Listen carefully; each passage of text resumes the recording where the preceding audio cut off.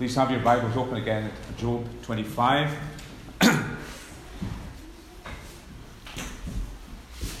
The words of Job 26 verse 14 are written in the King James Version over the entrance to the museum in Auckland, New Zealand. Lo, these are part of his ways, but how little a portion is heard of them. They are a humble acknowledgement by a generation more godly than the current, more God-fearing people, of the limits to our human understanding, and to the fact that as we explore in science, we are exploring the ways of God. In 2011, there was this great earthquake in Auckland, in the Auckland area, and one of the landmarks that was really hammered by the earthquake was the museum itself, with this inscription from Job 26:14 over the entrance. The entrance, I think, was spared by the quake.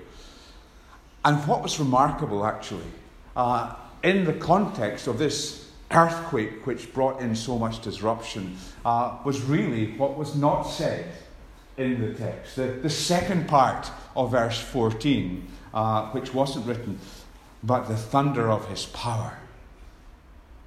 Who can understand? God had thundered in the earthquake in Auckland. And we've been singing and we've been reading scripture that speaks of God speaking in great upheavals in the earth and in the seas. And in many ways, the earthquake-stricken museum, with its Bible text, with the text from Job over it, is a picture of what's going on in the book of Job itself, if you like. Job is someone who's deeply and sincerely looking for wisdom. He wants to understand God's ways, but he cannot. His life was well ordered according to the theories of his friend, and indeed according to the understanding of Scripture that Job holds to. They were committed to the idea that good people prosper, but the wicked meet with calamity. And as far as Job was concerned, everything was going well with him and was going in accord with this teaching of Scripture, this understanding of Scripture.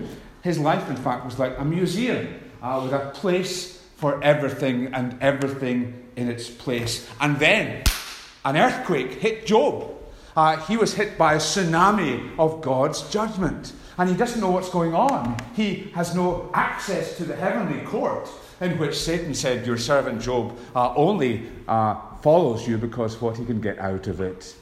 Because you have hedged him around. You've protected him. Remove the hedge of your protection and he will curse you to your face. Job lost his house, his farm, his livestock, his servants, his children. He lost the love and respect of his wife. He lost his health. He ends up sitting on a pile of ash, scraping his skin with a shard. And his friends are still confident in their own wisdom. They're convinced Job is guilty of some serious sin that's caused this suffering, which is number 10 on the Richter scale. Of course, they aren't aware, Job isn't aware of what has gone on behind the scenes. And they come and they bring lots of orthodoxy, but really with no insight, no true wisdom to help Job understand what is going on. And Job's great dilemma is that he fears that because he's suffering in the way he is, that God is treating him like an enemy.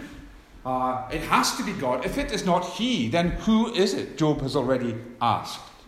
He has huge questions to ask. But, and we saw this last week, he never moves away from his commitment to God and the character of God. And that's what makes it so difficult for Job. He has experienced the goodness of God. And we said last time that when we are struggling with big questions in life, God doesn't deny us the right to question, But the believer will begin with what he knows to be true and sure, what is plain from Scripture, and will, from that position of faith, seek understanding. And that's where Job is such a good example to us. He's troubled, he's wrestling with big issues, but he is rooted to the reality of God and the goodness of God. And so the question of wisdom is central to all these speeches, these cycle of speeches. And we wonder why are there so many of them. But the question is an enormous one. How do we understand our suffering? How can we reach God? Is there any hope for sinful people? And Job's friends have served up their observations, and their observations are all wrapped up tightly in really what we'd call in Eastern religion terms karma. You get your deserts. If you're good, you get on. If you're bad, you get your comeuppance. Of course, that's very much what people believe today. You know, some crisis hits them and they think, what did I do to deserve this?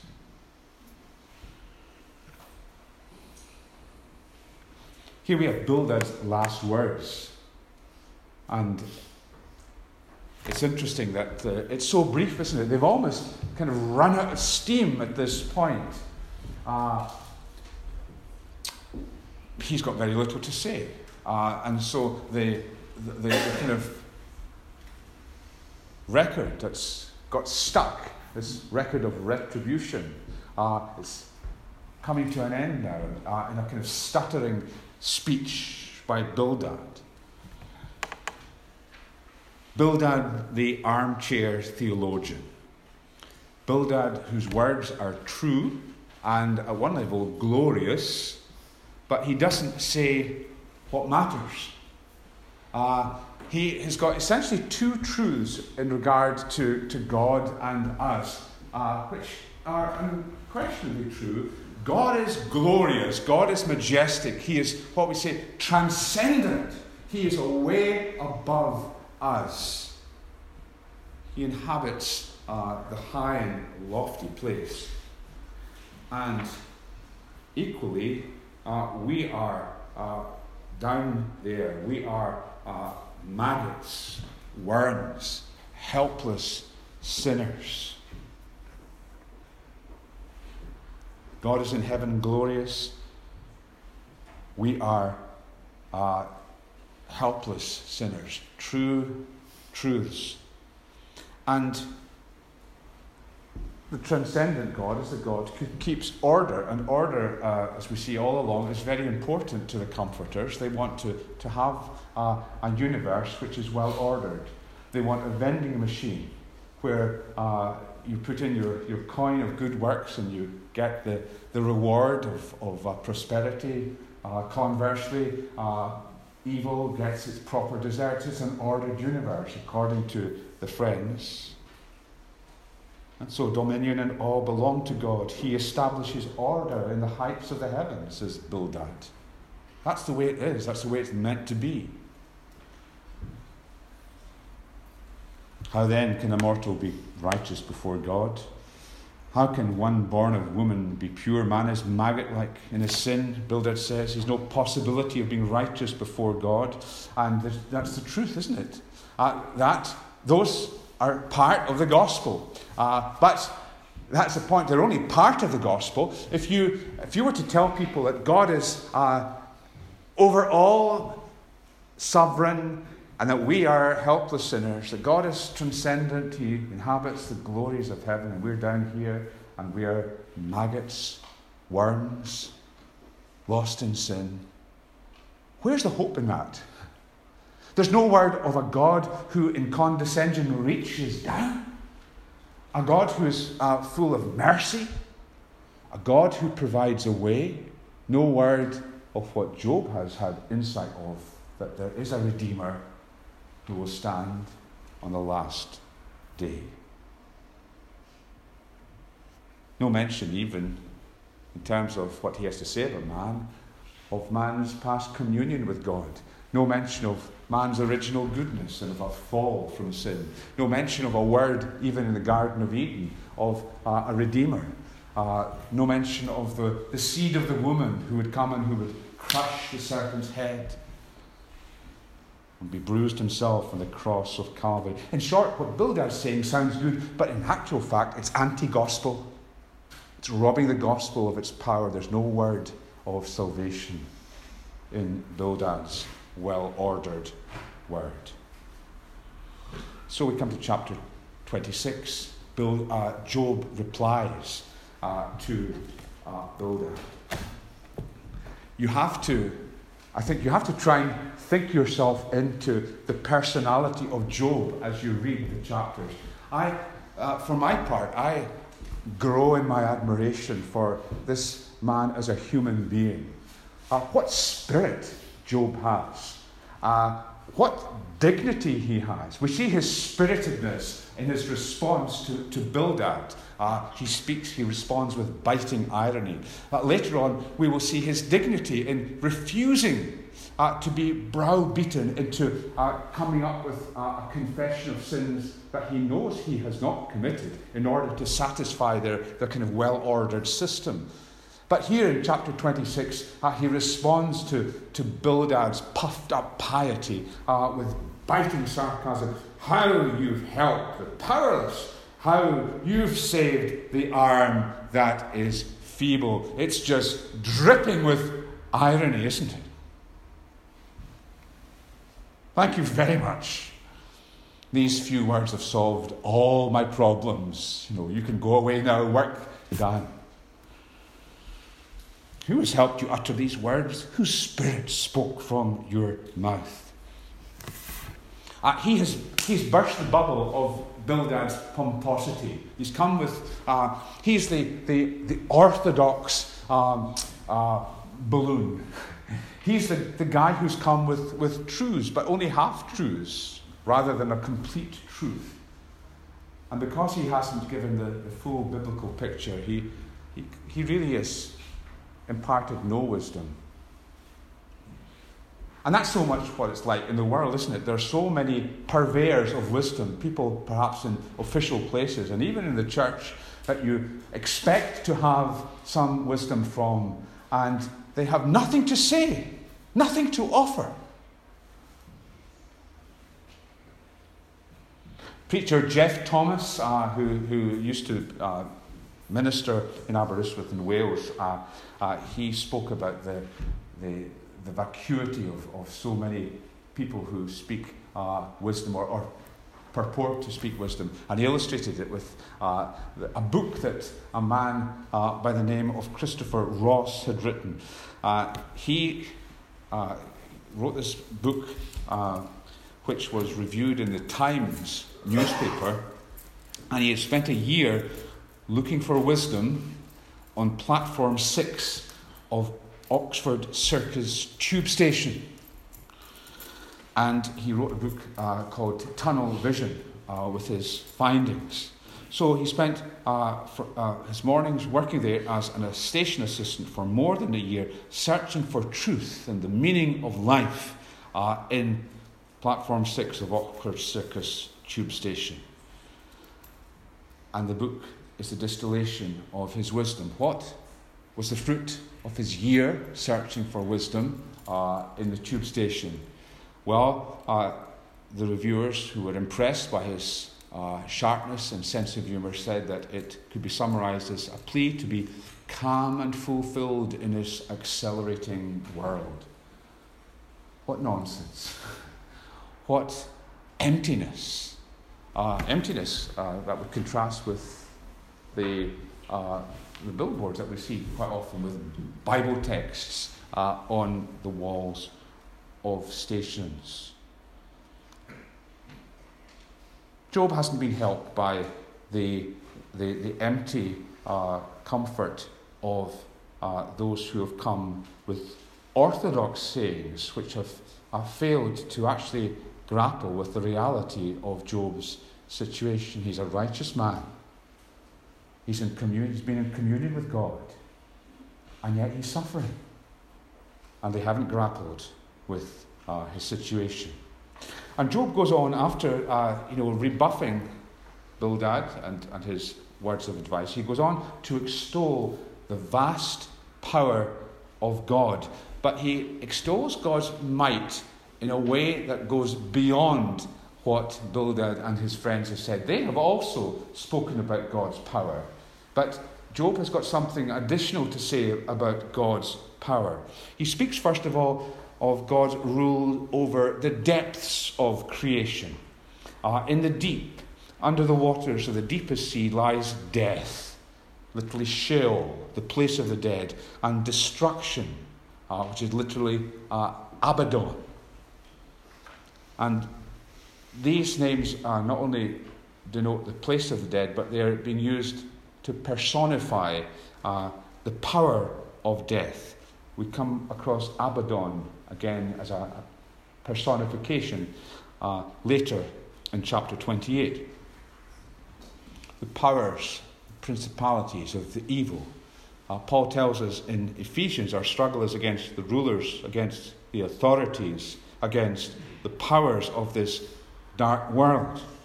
God is mighty over the power of death. His might is shown in all kinds of ways. It's shown in the providential sustaining of the earth. Job speaks of God like a builder who stretches out the northern skies. He holds the earth as though it were in a vice, so that it does not drop out of its orbit. In verse 8 in chapter 26, we have the kind of poetic cosmology that we have in the account in Genesis. He wraps up the waters in this clouds, yet the clouds do not burst under their weight. Genesis speaks about waters above the ceiling, or the firmament of the sky. And Job's saying God keeps these waters in place, these millions of tons of water, just kept in place until God providentially orders the cloudburst, we would say, and the rains come.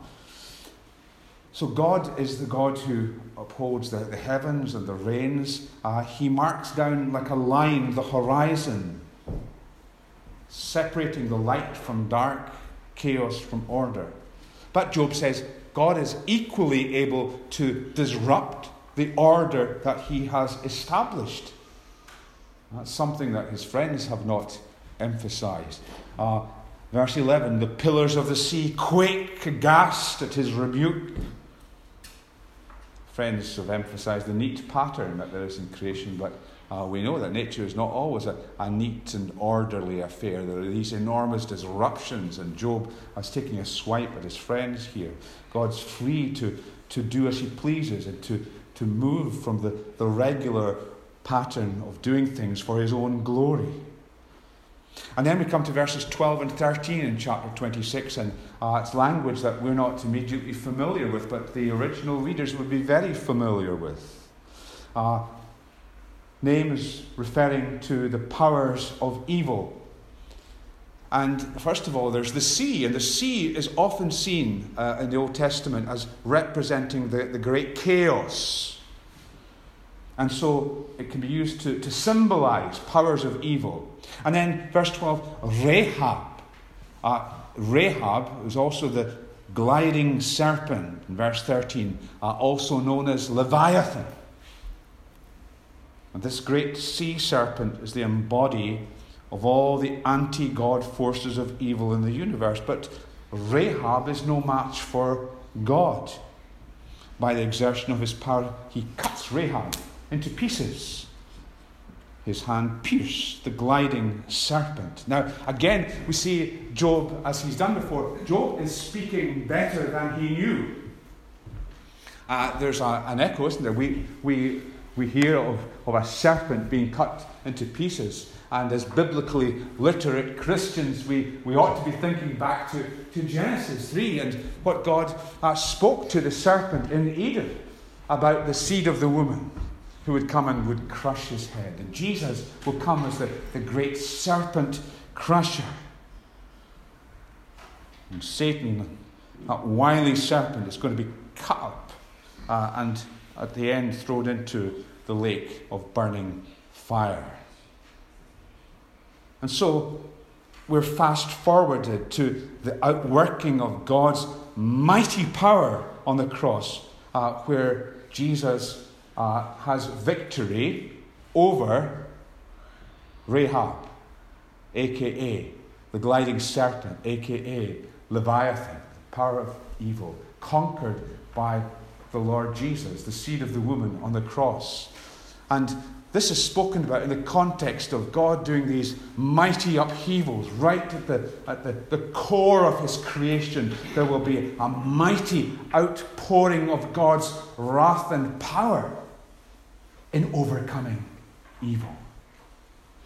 And we think about the cross, and we think about the signs and portents that accompanied that conquering of evil, the earthquake, the sky at noon darkened, and the graves giving up the bodies of righteous men.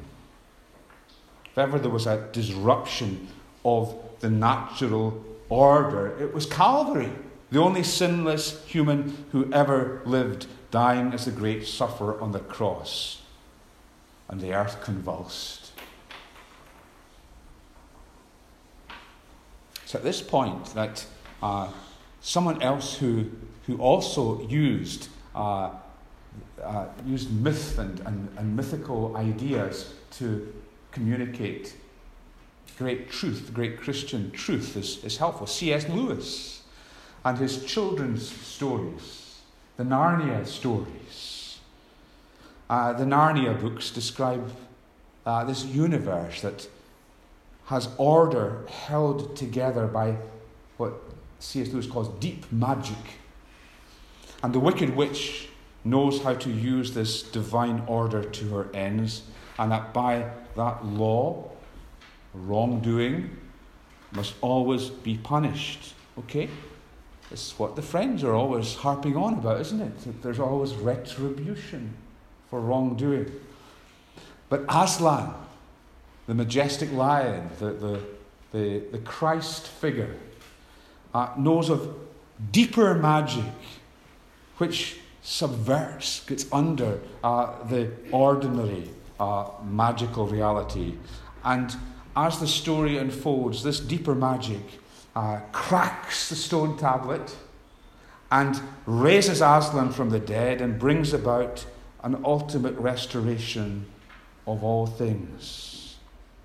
And so when Job speaks about the thunder of God's power and the defeat of evil, we're brought to the cross and the thundering of God's power at Calvary and the conquest of the serpent. Chapter 27. Beware of opposing God's friends. Beware of opposing God's righteousness.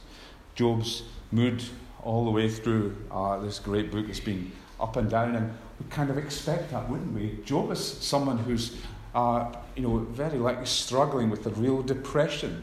These are horrendous things that have happened to Job, and yet all along there's a growing sense that God has not abandoned him despite his circumstances, and that he has in heaven a Redeemer. I know that my Redeemer lives.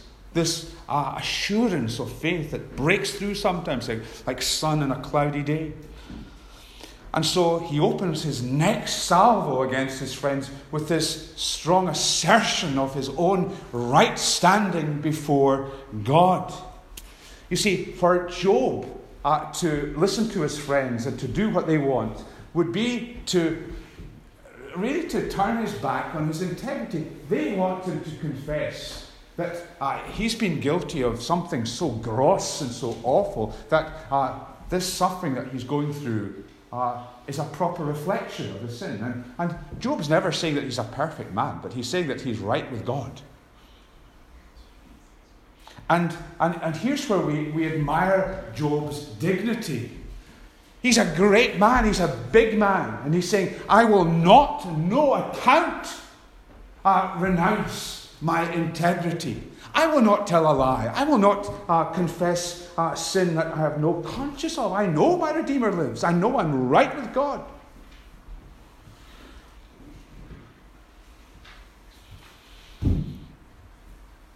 I will maintain my righteousness and never let go of it. My conscience will not reproach me as long as I live. Some of you I know have read the book Wild Swans, and Yung Chan, the authoress of the book, speaks of her father and how he was a devoted member of the Communist Party, and was very enthusiastic for the reign of communists in China. He's a highly ethical man, refuses to take a bribe. And then the wind changes and the Cultural Revolution comes in with Mao, and there's a suspicion of anyone who could be at all thought of as bourgeois. And so officials like him are targeted, and he is brought under tremendous pressure to confess wrongs against others, which of course he was not guilty of. And like Job, he refuses to renounce his integrity, and he's sent to prison, and he undergoes all kinds of health breakdowns. Well, Job's friends are seeking to do that, and in doing so, they are essentially in an anti-gospel attitude. They're opposing Job's only hope, which is the reality of a Redeemer. And Job warns them that they face the very judgment that they have ascribed to him. Let my enemy, i.e. his comforters, he says, be as the wicked. And so he reminds them in chapter 27 of what they believe that will happen to the wicked. In verses 14 and 15, he warns about the implications for their families. The wicked have the evil doings of the wicked have implications for their children. Their children face death. Their widows are uncomforted. The wicked person may heap up wealth as security. He says he may accumulate wealth like great piles of dust, but in the end, that's all they are, dust. He may look for security in his grand home, and presumably these comforters were living in grand, wealthy homes like so many opponents of Christianity today. And they may think that they have security with their gated mansions and so on. And Job says your security is like the cocoon of a moth. It's like a hut built by a watchman. And in the end, the wicked is carried off, swept away by the terror of death. He speaks of an east wind. It seems to be a personification of death. In chapter 27, the east wind carries him off. He's gone. It sweeps him out of this place. And then, as it were, just cocks its snout at Job, mocks him in derision, claps its hand in derision, and hisses him out of his place. Beware, Job says, of the great mistake of opposing God's ways and opposing God's friends. Then we come to a change in feel, because as Ian read for us, chapter 27 and 28, we come to chapter 28 and it feels different. It's like an oasis of calm. There have been all of these turbulent speeches. And now it's as though Job is given pause to reflect on this great search that he has for wisdom. And we have one of the most beautiful chapters in the whole of the book of Job, where the value of wisdom is extolled in such a beautiful way. Job's no longer addressing his friends or God. He's turning to the great need for wisdom, because that is what Job needs more than anything else just now. And it is, of course, what we need. It's the great gift that God has to give that is extolled throughout the Bible. Wisdom for living. And of course, wisdom in the Bible is not knowing lots of stuff. It's not having your head filled with facts. There are people whose heads are filled with facts. There are people who have got loads of degrees, and they can be the most foolish people in the world. They can be inept when it comes to the key task of how to live well. And wisdom in the Bible is a very practical matter. It is living well before God. And it's what we need to know, isn't it? When we need guidance for life, God doesn't promise us signs and wonders to tell us exactly what to do at any stage. He asks us to seek wisdom that we might live rightly. And so we have this exquisitely beautiful portrayal of, first of all, the value of wisdom. And Job, in verses 1 to 11 of chapter 28, uses a picture of mining. So that's quite an appropriate picture for this district of Monklands. Mining. And the point that Job is making in the first 11 verses is that wisdom is so valuable that it can be compared to the efforts that people go into to extract ores from the great depths of the earth, whether that's silver or gold or iron and copper. There is a mine for silver and a place where gold is refined. Iron is taken from the earth and copper is smelted from ore. And then we have a picture of the mine in verses 3 to 11. Miners going to work in remote valleys, far from human habitation. They excavate, put down deep mine shafts into the depths of the earth. And the miners risk their lives. And there's a very kind of striking picture in verse 4 of the miners dangling and swaying. So you can imagine the miners, being let down by a rope, dangling in a rope, or in a mining cage with maybe one or two miners in it, and the cage is swaying from side to side as it goes down the mine shaft. Incredibly risky endeavours. And they go where no bird of prey or no wild beast has gone, and with their hands they lay bare the root of the mountains. Verse 11 pictures the miners tunneling through the rocks, and the miner's imagination is fired by the prospect of the treasures that are to be found, and this prospect is spurring on the miner as he goes. And this picture telling us about the great enterprise that's involved in securing these ores and the tremendous dangers that are involved is saying two things. First of all, wisdom is extremely valuable, but also it's obtained only with difficulty. We just don't fall out of bed and find that we're wise all of a sudden. It's something which is obtained with great difficulty. And that's underlined in this next section from verse 12 to 22. In fact, it seems that wisdom is so hard to find, it almost seems unobtainable. But where can wisdom be found? Where does understanding dwell? Man himself doesn't appreciate the value of wisdom, its worth. If you went down into the depths of the oceans, you would not find it. There's this picture of man going to these enormous lengths, thinking that he'll come across wisdom. And so it's going down. But it's interesting, isn't it, that we go the opposite way in our modern era. We go up. And think of the billions of pounds that have been spent on space exploration. What are we looking for? People are kind of exploring these trackless wastes, looking for insight of some kind.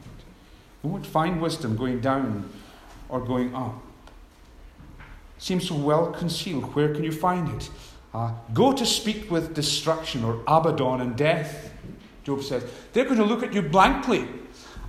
Speak to Abaddon. And Abaddon is going to say, well, I can't say I've ever come across wisdom. I did hear a vague rumor of it from somebody, but I couldn't tell you where to go. Sorry, I can't help you. So, Job's saying this wisdom, which is so valuable, is not discoverable by any skill or device. So where's the answer?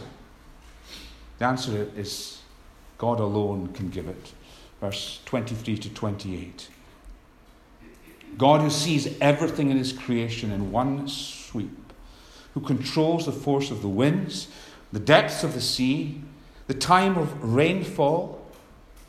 This is the Lord who not only knows where wisdom is to be found, he has appraised it, he has tested it. And then we have God speaking for the first time since the beginning of Job. And he said to man, the fear of the Lord, that is wisdom. To shun evil is understanding. Here's the heart of the book of Job. Here's the heart of the Bible. We are being diverted away from chasing after wisdom as some kind of a commodity, and we're being told wisdom is actually a relationship. We need to turn away, the Lord is saying, if we want to be wise people, we need to turn away from seeking wisdom for its own sake, because if we did actually find wisdom by that kind of search, we would simply become the kind of puffed up armchair theologians that Job's comforters are. And instead, we need to seek the Lord. The fear of the Lord, that is wisdom.